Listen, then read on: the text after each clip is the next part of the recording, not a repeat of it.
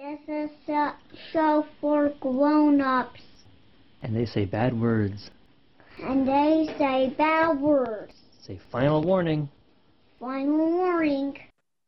Hello and welcome to the Pot of Blunders. I'm Nate Magnuski, and with me as always is my co-host Richard Sullivan. And with me as not always is our guest, Mike Myler. Mike, how the hell are you? I'm doing pretty good. It's a really wonderful day here in Pittsburgh, and I got to go outside, and it was nice. Great. So the reason we got you on here is to talk about Legendary Adventures, your epic 5e content. Now tell me about Legendary Adventures. Yeah, so years and years ago, I made a book called Hypercore 2099, which was sort of like, I got tired of how bad Shadowrun turns out after a couple games. So I kit bashed Pathfinder to work as like a Shadowrun type game, and you throw on this template, sort of like Mythic Adventures. For anybody who did not play Pathfinder, they released Epic Rules under this thing called Mythic Adventures, and it was just like a rules template you put onto the regular Pathfinder rule set. It was really ingenious, because then you could have like mythical first level characters, right, or 20th level, just go the whole scale. However, I found them to be boring. Like you just become invincible with Mythic Adventures, and all the drama was gone. So we took that like basic design concept and we flipped it around to be like much more dramatic with the numbers. And it worked. Hypercore 29 is great in Pathfinder. We got to a Kickstarter goal where we converted to 5e. Did not work quite as well because I just didn't understand 5e as well as I did, now as 5 years ago. And B, the basic like concept of like, oh, just toss template onto the rules doesn't work because of the way number boundaries work in 5e, right? Like there's a ceiling, and once you get past that ceiling, everything goes crazy, bonkers, in a bad way.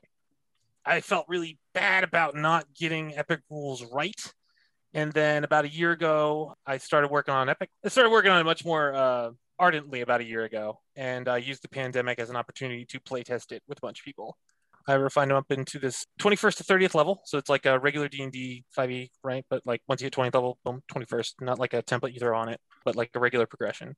And then the way it's like, my basic concept was like, a lot of 5e works really, really well. So my idea was just like, let's focus on those things that work really, really well and carry them on into 30th level. So you pick up like an additional archetype whenever you start going to epic levels. And then through epic feats, you can pick up like a third archetype. So like your rogue becomes more roguey because now they're not just an assassin, they're also an arcane trickster. Maybe they're also a thief. And yeah, it played out beautifully in playtests. And then I got a whole bunch of spiffy ass artwork that I had been sitting on for quite a while. I didn't know what to do with it. And it's all very epic feeling. Those two circumstances came together really well. And now I have this gorgeous book. It is easily like the prettiest thing I've ever made. And that's coming to Kickstarter like really soon, right? Isn't it the 23rd? Yes, 23rd. Epic level content, like you said, 5e deals with bounded accuracy, where the numbers just break down after a certain point. Mm-hmm. How did you design around that? Well, I included a whole bunch of high CR monsters. A lot of the book is, I think, up to page 36 is character stuff. And then the other almost 100 pages are just monsters, 50 monsters. So like Baba Yaga, Dagon, the two big worms, Jormungandr and Nidhogr from Norse mythology, Merlin, Morgan Le Fay. My favorite actually thing in there is a future assassin. Yeah. So it's not just like there's a planner assassin if somebody wants to hire somebody from like Sigil or whoever to come and kill you. But I like the future assassin a lot more. But I made a lot of supporting content for it. And then in addition to like all the monsters, another really important part of combat is like tactical hazards. Like, so have lava around. Here are the official like clear rules for lava that you don't have to go search through 3 books to find. And I added like a bunch of planner diseases and like wild magic zones, anti-magic clouds, stuff to like put onto the map that will also still feel like, oh yeah, I remember when we fought that killer orc horde that had the crazy flesh-eating swarm at 11th level. This is kind of like that. So yeah, it's not just here a bunch of monsters. There's a lot of supporting content to get full proper battles out of epic level play instead of just here's Tiamat, you're fighting a god, get at it. There's also here's the lava that's gonna be flying at you, and oh no, wild magic happened, and you should not have screwed that Fae. Now you have a disease. Good luck with that. I was surprised when I saw that when I opened the book because I figured it was just going to be tables upon tables of character stuff. And what's there is excellent for that. But I was really happy to see that you said, okay, if you're a DM here, there's actually more than half the book is for you to figure out how to herd these cats. Because regular D&D, once it hits 20th level, is hard enough as it is to wrangle everything and make sure everything's balanced. But you provide the tools. Everything's right there for whoever wants to run these games. And you have the book with you right now, right? You have it already done before the Kickstarter. Yeah, the print proof, yeah. And it's light. That was the other thing I wanted to do. Because like when I was developing it, I went through and I made epic archetype features for every single archetype in the book, right? So like, here's your Shadow Monk epic features, and here's your Evoker Wizard epic features. And by the time I was done, that would have been like 30,000 words worth of material, which would translate into another book of the same size. I cut it all, and it'll still be available on the website, epic5e.com. But it didn't make it into the book because I didn't want a big cumbersome thing, because you're already dealing with 23rd level, oh, I cast Wish twice a day, screw you, bullcrap. So like just having like a nice, light, fast toolbox that you can grab and quickly page through. I was very happy to have tools on hand for the playtest like that. It would have been tough if I had been pushing through like a 200, 300 page book trying to find everything. And the other part was I know there's a lot of epic rules out there already. So by keeping it light, that also makes it affordable. If like you have epic rules that you enjoy already, then cool. Pick up this book to have 50 more epic monsters in your toolbox, and then attack your players with Satan. Everybody should have that as their end goal anyway. So, Yeah. So we had a past guest named Skeeter Green, and he said that at high level play in D&D, it's not enough to challenge the characters anymore. You have to challenge the players because the characters are so capable already. What are your thoughts on that? I know Skeeter. He's Frog God Games, right? Yeah. Yep. Yeah. I wrote something for them a long time ago on keeping players engaged. One of the things that the book does, and like 21st level, is you get a lot of these like social features. So I call them prestige. So prestige starts out 21st. Everybody knows who you are. 25th level, gods know who you are, and then 30th level, gods will make time for you if you like demand it. So for instance, the monk, which I call adept in the book, you just get like a band of student/vigilantes who hang out in your hometown and basically do what you tell them to, like keep the law, act as like a unofficial police force, that kind of thing. Clerics get like huge followings. Fighters know all the mercenaries and get like invited in by other soldiers and stuff and just treated like war heroes by everybody. Wizards are like arcane libraries, give you their most like secretive stuff to look at, and they all like vie for you to give lectures at colleges and stuff like that. So there's like right from the outset, there's trying to get players invested into the world through class features, which worked very effectively with my groups. And part of the advice for the game master in there too is like in a Superman comic, right? Like it's rarely a threat to Superman. Usually it's Lois Lane or Jimmy Olsen or a bus full of children that are like the real victims, people who will be harmed by stuff, in the Superman book. So in the same way with epic level play, like you shouldn't always be targeting the players. You should be like targeting their parents and their friends and their allies and stuff, because they're pretty much invincible. And as soon as you attack them, they will respond with force and track you down with epic level magic. You got to take swipes at them from the side. I had a thought about comparing it to a Superman comic, but that's a really clever idea. And it makes total sense because you're right. They're invincible. They're gods on Earth, but their loved ones aren't. Almost gods. Yeah. Leave it up to the GM if they actually become gods by 30th level or not. I left it vague. Could just be demigods or super badasses like. Did Elminster ever actually get to godhood? I don't think so. I think it was just in the background. Like he could hang with them, but he Bone couldn't and Mistra and stuff. Yeah. Yeah, as you do. So your monk, you call it the adept, and I know there was a couple other changes in the terminology for some of the classes. Yes. So I'm also the project manager and editor and one of the lead designers for Level Up Advanced 5th Edition, which is coming out from EN World later this year. It's awesome. There are playtests for it. Levelup5e.com. Check it out. One of the things we're doing in there, and there's a lot of stuff we're doing, but one of the things we're doing in there that I wanted to transfer over here was where the monk is no longer like Eastern mysticism punchy person. Now it's the adept, which is much more agnostic in terms of like where its cultural origins are from. And then the barbarian, which is, a derogatory term. Sometimes you hear in America, for instance, one of my favorite videos from last year was some freaking Karen in a convenience store calling Native American a barbarian and telling them like to go back to their own country. And she's like, I'm in my own country. And like she took a swing at her and she's got nailed. Is this the lady with like the black and white striped dress? I think, yes. Yeah, I watched that 1,000 times on public freakouts on Reddit. Yeah. So we don't use the term barbarian in the book. We use berserker, which I pulled over to here. And then paladin changes to herald, which also includes a change in like the role, right? So heralds are bestowed. They're kind of like drafted, maybe forcibly, into the service of a god.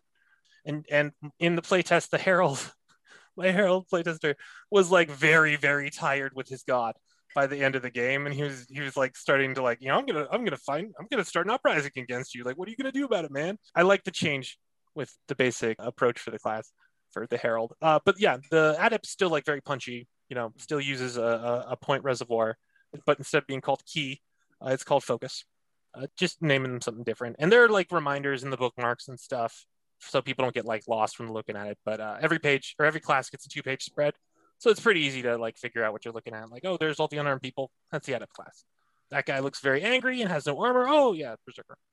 It's a good change. That's a really good change. I'm glad you did that. It was there are a lot of changes in there. Like, I'm not here to talk about Level Up. Everyone should check them out. It's great. The playtests are free, and you'll see a lot of things you really like. I promise. So let's get back to Legendary. If you had to pick one of your class features that you designed, what's your favorite class feature? Oh, the Druid one with nature. Yes. Oh, all right, yes. Just that fast. The Druid one with nature, yes. So the Druids get to wild shape like they become the terrain. Mm. So you just like, do you ever read Giant Size X-Men #1 with the island Krakatoa? Yeah, yep. Like that, but smaller. And it's awesome. It's awesome in like combat, in like exploration, in like investigation stuff. They used it in all the pillars except for social, and everybody loved it. It was one of the things that got tweaked the most in the playtest too, because my original version for it was just like way too powerful and way too. It removed too much agency, so it changed a lot from the initial version to the final version. Yeah, that one by far, hands down, absolute favorite in the whole book. Should we talk about Ranger? Sure. So I gave them an extra companion. So like if you're a Beastmaster, it would be a second companion that you get. But you get a bigger, badder companion. The playtester was using a Wyvern for most of it, which he uses a mount, obviously. And then they get some other stuff too. Like they don't get quite one with nature. They get like think like Aragorn, where he's just like, oh yeah, someone was here 3 days ago, and they were wearing soft leather boots that smelled of cow piss. And so yeah, like Rangers get a very localized, basically just like look back in time for the past 3 or 4 days when you evaluate an area. Yeah, and then they get a hunting mastery weapon. So you choose to be like really good, like the old fighting styles from 3.0. Like, I'm an archer, longbow's my weapon, or scimitars, and then your crit range goes up, and you get bonuses against favorite enemies with it too. They get more rangery for certain. That's good. They need to be more rangery. I feel like if you play through 20 levels of Ranger, you deserve something nice. They also get another 2 levels of attacks by the time you hit 30th. And also spell levels too, because Rangers get spell casting to 7th level. You've designed for a lot of different systems. You've designed for, like you said, Shadowrun. You've designed Shadow of the Demon Lord stuff, Pathfinder stuff. What's your favorite system to design for? That's an interesting question. I think it would depend on what I'm designing, because like Pathfinder had sublime monster creation rules. They were so incredibly tight. And that's because Pathfinder leans heavily into simulation. Yeah. So when you're trying to fabricate a specific situation or circumstance, it's much easier to do with Pathfinder, because the numbers, it's so granular. You could be like, okay, I know I can get the party down to half their resources by this point in this dungeon because X, X, Y, Z, X. I like class design a lot in 5e. There's a lot of space in 5e for class design because so much of the system is oblique. I hated making ancestries for Shadow of the Demon Lord because it required making a whole bunch of rollable tables. And while rollable tables are wonderful when you're buying them or reading them, I hate making rollable tables. And I had to make 120 of them for that one book. Yeah, I was not in a good mood by the time I was done with that. And I mean, it would really depend. Adventures, like I said, it's easier to do like more precise control of what you're doing with like Pathfinder, because everything's so incredibly tightly calculated. And 5e, it's just harder to reliably manufacture the same experience for different people, like when you write a published. But like for my home games, oh yeah, man, I don't know, because like Pathfinder has so many resources. So it's probably going to be Pathfinder 5e no matter what I end up saying. I've done some Powered by the Apocalypse stuff, and it's very different paradigm that I'm still just not quite super familiar with. And then indies, I mean, like an indie RPG can be anything, be very crazy weird. Like I've worked on a couple, and they're all quite different. I really enjoyed making the vehicle rules for now. which is part of the What's Old is New RPG. It's the same rules that the current Judge Dredd RPG uses. That was pretty cool. I had to go find a copy of Car Wars, and this was before they did their reboot. So like I had to go to my game store, and he had to go like get it from some guy in Ohio, and it was a whole rigmarole. But yeah, that was really cool. Because like it was because it wasn't quite like making a war game, and it wasn't quite like making like a regular miniatures game or a regular tabletop game. It was sort of like a mixture of all three at once, and I was really satisfied with the results, and people really enjoy it. So one of the reasons I asked that, I've designed a couple of monsters for D&D, just homebrew stuff, and after like 10th level, my eyes cross. How the hell did you manage to like figure this out for 30 level? The world turtle, like how? Okay, so there is a really great blog called Blog of Holding, run by Paul Hughes. We hired him for Level Up to do a whole bunch of stuff because he is very, very, very, very, very, very good with numbers, much better with numbers than I am. He took all of the monsters in the monster manual and he broke them down into their numbered components and then put them in spreadsheets and like remade the monster creation table. And he did a much, much more accurate job. Anyone who wants to find it should. You just Google Blog of Holding Monster Manual and you will find it immediately. So when all these monsters, they've all been play tested. And also they've all been calculated on a double balance using the CR chart in the DMG, which only goes up to CR 30. And then Paul's chart, which is on the Blog of Holding, which goes up to, I think, CR 30 as well, but it's all incremental. So like you can figure out like, oh, so a CR 50 monster would have this, damage output, and then you can work that out into your CR calculation. Tell me about the world turtle. I saw that and I was instantly intrigued. I can fight the world turtle? I can kill this? Yes, you can. I am I've been freelancing in RPGs for 7 years now as like a full-time job. I work with a whole bunch of different companies, and one I do a lot of work with is Yen World. Yen World is the premier RPG news website on the internet. It's been around for over 20 years now. And I have a weekly column on there called Epic Monsters and Mythological Figures. So people like write in, they're like, oh, I want to see this monster. I want to see this character from history. And then I work out, if I can make it in class build, like as like an NPC with class levels, then it's a mythological figure. And if I can't, then it's an epic monster. And so a couple of these, like the Four Horsemen, the World Turtle, Satan, originally appear on Yen World because it's all like OGL. They're cited in the chapter 15 and everything. But yeah, somebody wanted the World Turtle, so I went and I looked up all the stuff on the World Turtle, which is it appears in a couple different places. And I built a CR 30 version, which is so I mean it is a monster, but it's a lot like the one with Nature Thing, where you're basically fighting the terrain because the World Turtle is so ridiculously massive. And part of it is also I'm pretty sure I suggest in the book that it'd be weird for you to just like roll up and fight it. Like the GM should include some like story reason, like, oh, maybe everybody became gigantified by the gods to fight the World Turtle, or maybe it's a baby World Turtle and just like hatched out of the egg, so it's only the size of a couple of islands. But yeah, mostly that one's about fighting the terrain and just trying to get through its incredibly tough defenses. It's a slow long fight with the World Turtle, if you're even fighting one, which you probably shouldn't. You should probably be saving the World Turtle from Satan or some other horrible thing, because it is the World Turtle. Why would you kill the World Turtle? Shouldn't it be busy fighting Pennywise? I did not see it, so I don't know. You don't. Well, to me, see, I think World Turtle. I think Maturin. Oh, Discworld? No. I think Maturin. Stephen King. You've never read it? No, I've never read it. No. Yeah, you want to jump in on this, Mr. Literary? I don't. I've never read it. So Maturin. Man, your references are hitting every fucking note tonight, man. No. Maturin in Stephen King is the book. It never made it in the movie or the miniseries.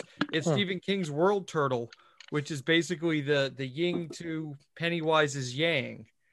And that's the overriding force that got, I don't know why I'm getting in on this now, but that's like the overwhelming source of light that helps the children and then into their adulthood. And it completely acts from all the movies. So I think World Turtle, the first thing I popped up was, oh shit, he's a Stephen King fan. Apparently not. So you have homework. Sorry, man. Michael, you have homework. Yeah, Discworld is the only one I know about, and I always get I'm surprised I got it right the first time, because I'm usually like Ring World, and I go around a couple different rounded objects before I hit disc. But yeah, it also appears in Native American mythology. And I think also in, and I apologize if I get this wrong, it's for anybody. I think it also appears in Hindu mythology somewhere, or Indian mythology, like India continent mythology as well. And like I said, a couple different places. But yeah, I never knew that stuff about it being the opposite of Pennywise. That's crazy. It's wild. That sounds like the best writing Stephen King has ever done. So now I feel like I should read it. I just thought it was Tim Curry being weird. I mean, it was that too. Thank you for that deep it lore, Richard. This has been the Stephen King Minute. Listen, man, I know about something. This isn't it. Oh, anyway, this episode is brought to you by Stephen King. So I want to talk about one of your older projects, if you don't mind, Mike. Mists of Akuma. Oh, yeah. Tell me about it. It's a steampunk. Yeah, thing? so Mists of Akuma is probably the thing I've written the most for. It is a Eastern fantasy noir steampunk campaign setting. So like it is Eastern fantasy, and noir is like everybody's victories are Pyrrhic. Like nobody should be like, I've won and saved a kingdom, and then I went on and retired. Like that's not what happens to heroes. And then steampunk, because there are steampunk elements, but the like world feeling about steampunk is very witchcrafty for various reasons. But yeah, it's sort of like shunned but accepted as a necessity for survival against the Mists of Akuma, which roll into Soberin, the continent of Soberin is where everyone lives, and transform people into these Adeto zombies, which are like fast zombies that can jump really high and regenerate and are just horrifying. So it's about Soberin, which was 160 years ago in its timeline, invaded by foreigners with like superior technology that subjugated everybody and drafted them into this war across the Great Divide. It's called the War of Kaya. The Great Divide is this like big energy wall that shuts off all magic that goes through it. So only technology is able to bypass it. And yeah, so 50 years, 60 years ago in the world history, communication with the main continents across the Great Divide drops. And then about 10 years ago in the world history, the emperor leads a rebellion, casts out the foreigners, or at least defeats all the foreigners, restores order. They get like 10 years of prosperity. Then the mists roll in, and it's just like horror time for everybody. It's awesome. I love Mists of Akuma so much. I mean, it is awesome. One of the reasons I wanted to ask you about it is because I know you borrowed a lot from that when you did your Mortal Kombat stuff on your blog and you created those characters. Now, in addition to being our local IT expert, Richard is also our local fighting game and Mortal Kombat expert. Oh, shit. Did you see the Street Fighter PDF? I was flipping through that. I saw your Killer Instinct. I was so sad about the Street Fighter PDF. So I made a PDF for the Street Fighter series, and I found a bunch of like transparent background Street Fighter GIFs.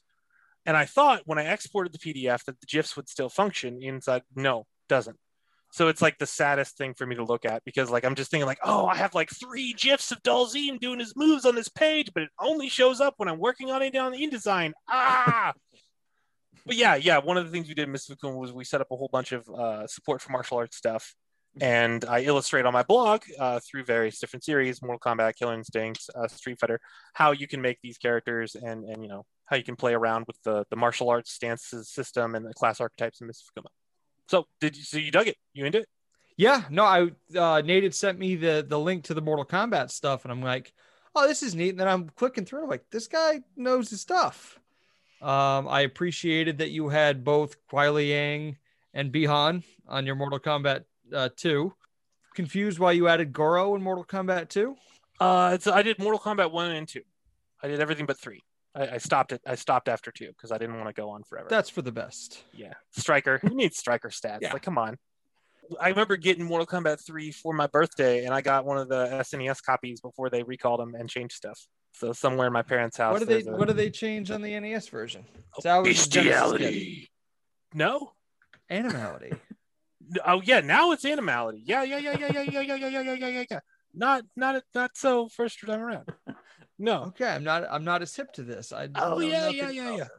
So they actually called it bestiality before they changed it. And I mean, unless it's a Mandela effect thing and a fever dream, which is possible. It's not one to call my guest a liar. No, it's fair. You're a dirty liar with a whore mouth. I remember my mom got very upset and like shut off the SNES and took it away from us. And it wasn't because she hadn't seen people play Mortal Kombat before. Like she definitely seen that shit and fatalities and stuff. Yeah. So guys ripping each other's heads off. Okay. Turning like into the game skeletons, lighting them on fire. But bestiality. That's where Bestiality. she She draws was real like- hard limit. No, I think she just didn't want me running around saying stuff like that at school. You know, because like stuff like I had gotten in trouble a couple times at school. Mrs. Well- Myler, your son keeps running around shouting bestiality. You need to come pick him up. Yeah. That was like what was some of the other winners from that? One time they found me with like a sheaf. I had printed out 584 ways to kill Barney, and they were very upset when they found me with this notebook of like how to kill Barney. Some of them were really creative. It was like stuff Barney in a locker and use poisonous insects. Why did we hate? Because I assume we're all the same age here. Why did we hate Barney as a kid? I can remember like when the first Doom wads came out, and they were like the kill Barney. Looking back as an adult now with my own children, Barney's not that bad. Why did we hate Barney? He's sucked. having to hear the music because my little brother was watching Barney all the time. And this is also why I have like a vault of fucked up Thomas the Tank Engine memes. Anytime I find a new one, I go to my brother's Facebook wall. I'm like, "Hey, William, check it out! Here's Thomas the Spider Tank." And yeah, it's like I had to endure so much of it because my little brother and like they're always he's the youngest child, so my parents always gave him whatever he wanted.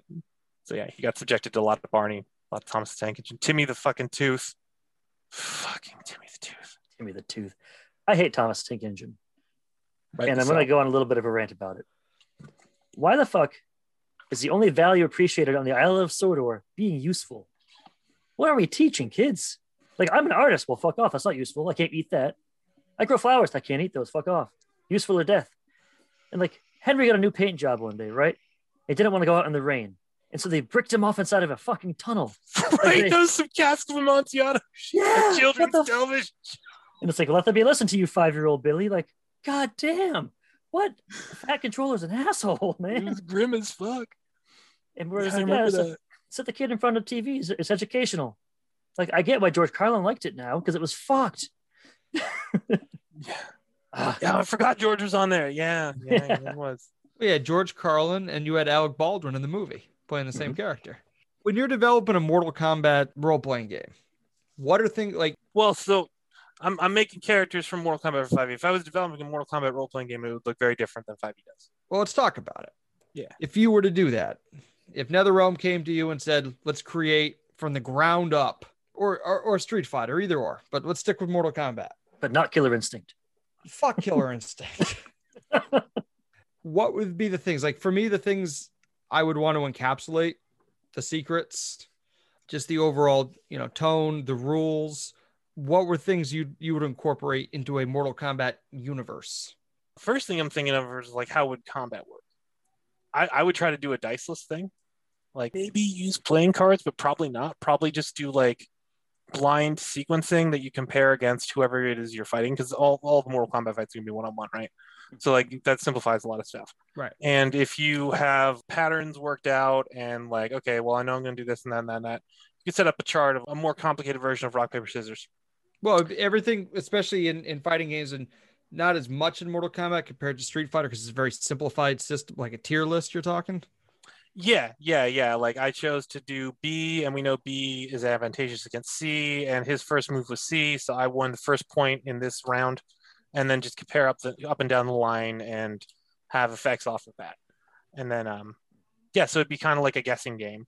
And depending on what you walked into the guessing game being able to guess, like whatever was in your move set, you would be either at a disadvantage or at advantage, and so on. There's certain things like, in the tournament scene and in the competitive scene on like Fightcade and GGPO, we're big into, hitboxes, frame counters, stuff like that. Would that impact the way you'd? No. I don't know. I mean, there are value to hitboxes, and when I have a Warhammer 40k D&D 5e hack because I'm a big Warhammer 40k junkie too. I don't have the money for the armies, but I love the book. So hit locations are great for that because like it's a big thing for Warhammer 40k and it's a tradition. But if you're going to do a Mortal Kombat RPG and it's going to be a lot of like one-on-one fights, then you need the fights to be quick and choppy and fast, because for a lot of that time, however many other people around the table, aside from the GM and the player who's in the fight, are just going to be sitting out hanging around. And it's going to be boring for them, and that's no good. So I would want to try to cut down on individual player time and GM time as much as possible, so that rounds are ideally under 30 seconds ago. Yeah, no, I think because I did some thinking on it at one point. I was like, how would I make first or like a fifth edition duel system? And eventually I came to the conclusion, like, why would you even bother? Like with the dice, just get rid of the dice because otherwise it's going to bore the shit out of everybody.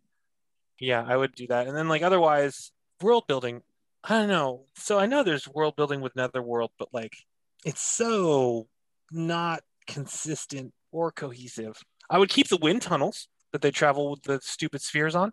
I would totally keep those. Oh, what from Armageddon? Yes, I would keep those. Not Armageddon. The third one. Annihilation. Annihilation. Yeah, The yeah. movie with No, that's awful. Nah. Don't hold back, Richard. Tell us how you really feel. The best thing they've done so far was the Scorpion anime that came out. I think Yes, a year that or was two cool. ago. That was fire. And the trailer for the new movie looks like that. I don't watch trailers, but it does. The posters look good. The trailer's pretty good. I'm just gonna. I believe you. I went to school for film studies, and what film studies prepares you for is to ruin all movies when you watch the trailer. So I just don't watch them anymore. Yeah, I learned that the hard way from Suicide Squad. Yeah. No, it's what was the one I was like? It came out when I was in college. It's the one about the trees. M. Night Lord of the Shyamalan. What a Rings. twist! No, Not they're Lord of like, wow, this looks like a really good movie, and I was With like, Marky Mark, yeah. Oh, the The trees Happening. did it. And she's like, my girlfriend's like, what are you talking about? Yeah, the trees did it. Like, I don't know if you were looking and paying attention to what was on the screen, but none of them were trees. It was fucking the trees killing everybody. And yeah, that was the one And behold. there's a scene where Lily goes, "Hi there, Mr. Tree. I'm really sorry. Please don't kill us, all right?" Like that happens in the movie. I mean, I guess it's a step up from 90s rapping. Is it? Is it? So weirdly enough, a conversation about fucked up childhood memes segues me into my next question. What's with the 100-acre woods bestiary, man? Are you okay? Yeah. I'm good. I actually got to play with that. That was really fun. It's I forget how I started. Oh no, I found so there's this amazing artist named Dan Lucivi who does weird reinterpretations of nostalgic items. The one you might know is The Streets, which is his Sesame Street modern take, where like Cookie Monster owns a strip club and like Ernie's all like drugged out on heroin, and Bert's like a cop, and yeah, it's all very like gritty modern. And so I ran into that and I was like, this is amazing. And I made a whole hack of like how to play crazy modern dirty hairy Muppets, which I've also gotten to do a couple of times at this point. It's extremely fun. But yeah, so that's what got me on that road. And then I saw another, I think I'm pretty sure it was Dan Lucivi, where Eeyore's guts are just like spilling out. And I was like, hey, I got an idea. So yeah, after I get started on something, I strongly taught in my youth to finish a thing that you start. So yeah, I started with Winnie and Tigger, and then I had to do the whole 100-acre one. That's one of the that's one of the good ones on my site. I can't remember if Hella Elf is on my website or just on the Patreon, but that was another one I really liked because I rewrote the scene from Game of Thrones where the Hound is like, I'm gonna have to eat every fucking chicken in here, but it's Alf. It's a Hell Elf talking about cats in an alley. Right? Like, is that perfect.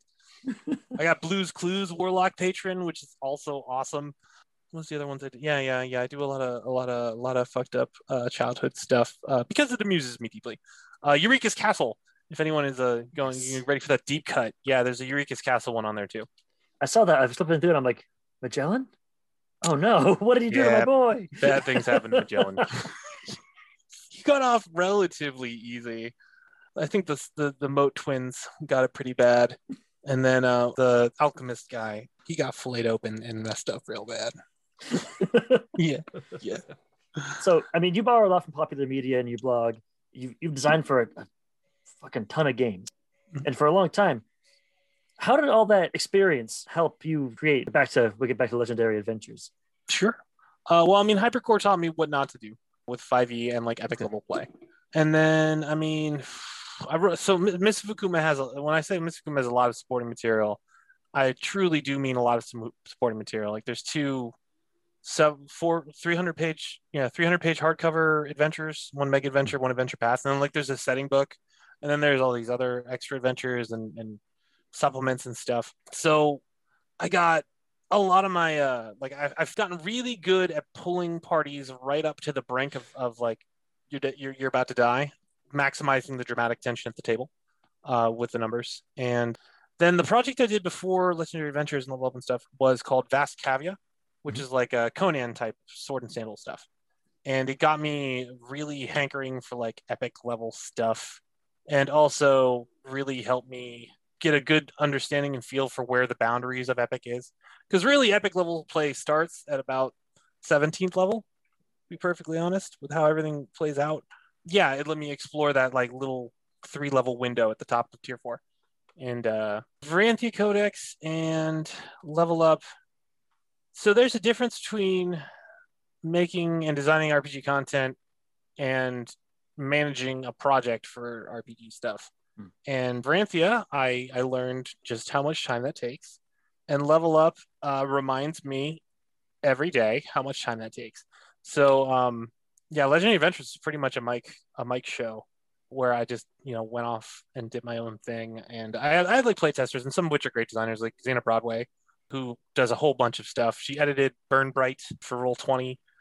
But yeah, they were helping me playtest along with a couple other decent designers. So there was like help and oversight. But yeah, it was a strong desire to just be able to work and not have to be answering a ton of emails and clarifying a bunch of stuff for other people and working around other stuff. It was just like me going to town on a strong concept and seeing it through, kind of like a really long, rewarding hike. The book is beautiful. The content is fucking like top-notch shit. I'm blown away reading it. Before we let you go for the night, is there anything that you really want our listeners to know that we haven't talked about yet? There's a mailing list at epic5e.com if you want to be notified whenever the Kickstarter launches on the 23rd. Levelup5e.com is the new thing. It'll be coming up in we're looking at autumn. Even if you're not trying to have like a more like in-depth, broad expansion of the rule set of 5e, the Bestiary book is going to be amazing for Level Up. We're suspecting that we're actually going to have more people buying the Bestiary book than the core rule book. Although I hope that the big keeping numbers on both. If you don't have a dog, get a dog. No, I take that back. If you don't have a dog and you think that you can responsibly take care of a dog, get a dog. If you don't think you're that person, don't get a dog. Because then someone like me is just going to have to get your dog later. So like, yeah. Yeah, check out my website, MikeMyler.com. Like we were saying, it has all that fun, fucked up stuff on it. Yeah, there's E-Insider. I'm the editor for E-Insider. E-Insider is this Patreon that has been running for 5 or 6 years. It's a D&D 5e Patreon. We do 5 articles a week. You pay like $3 and you get access to all the articles, back catalog, and the new ones that come out every month.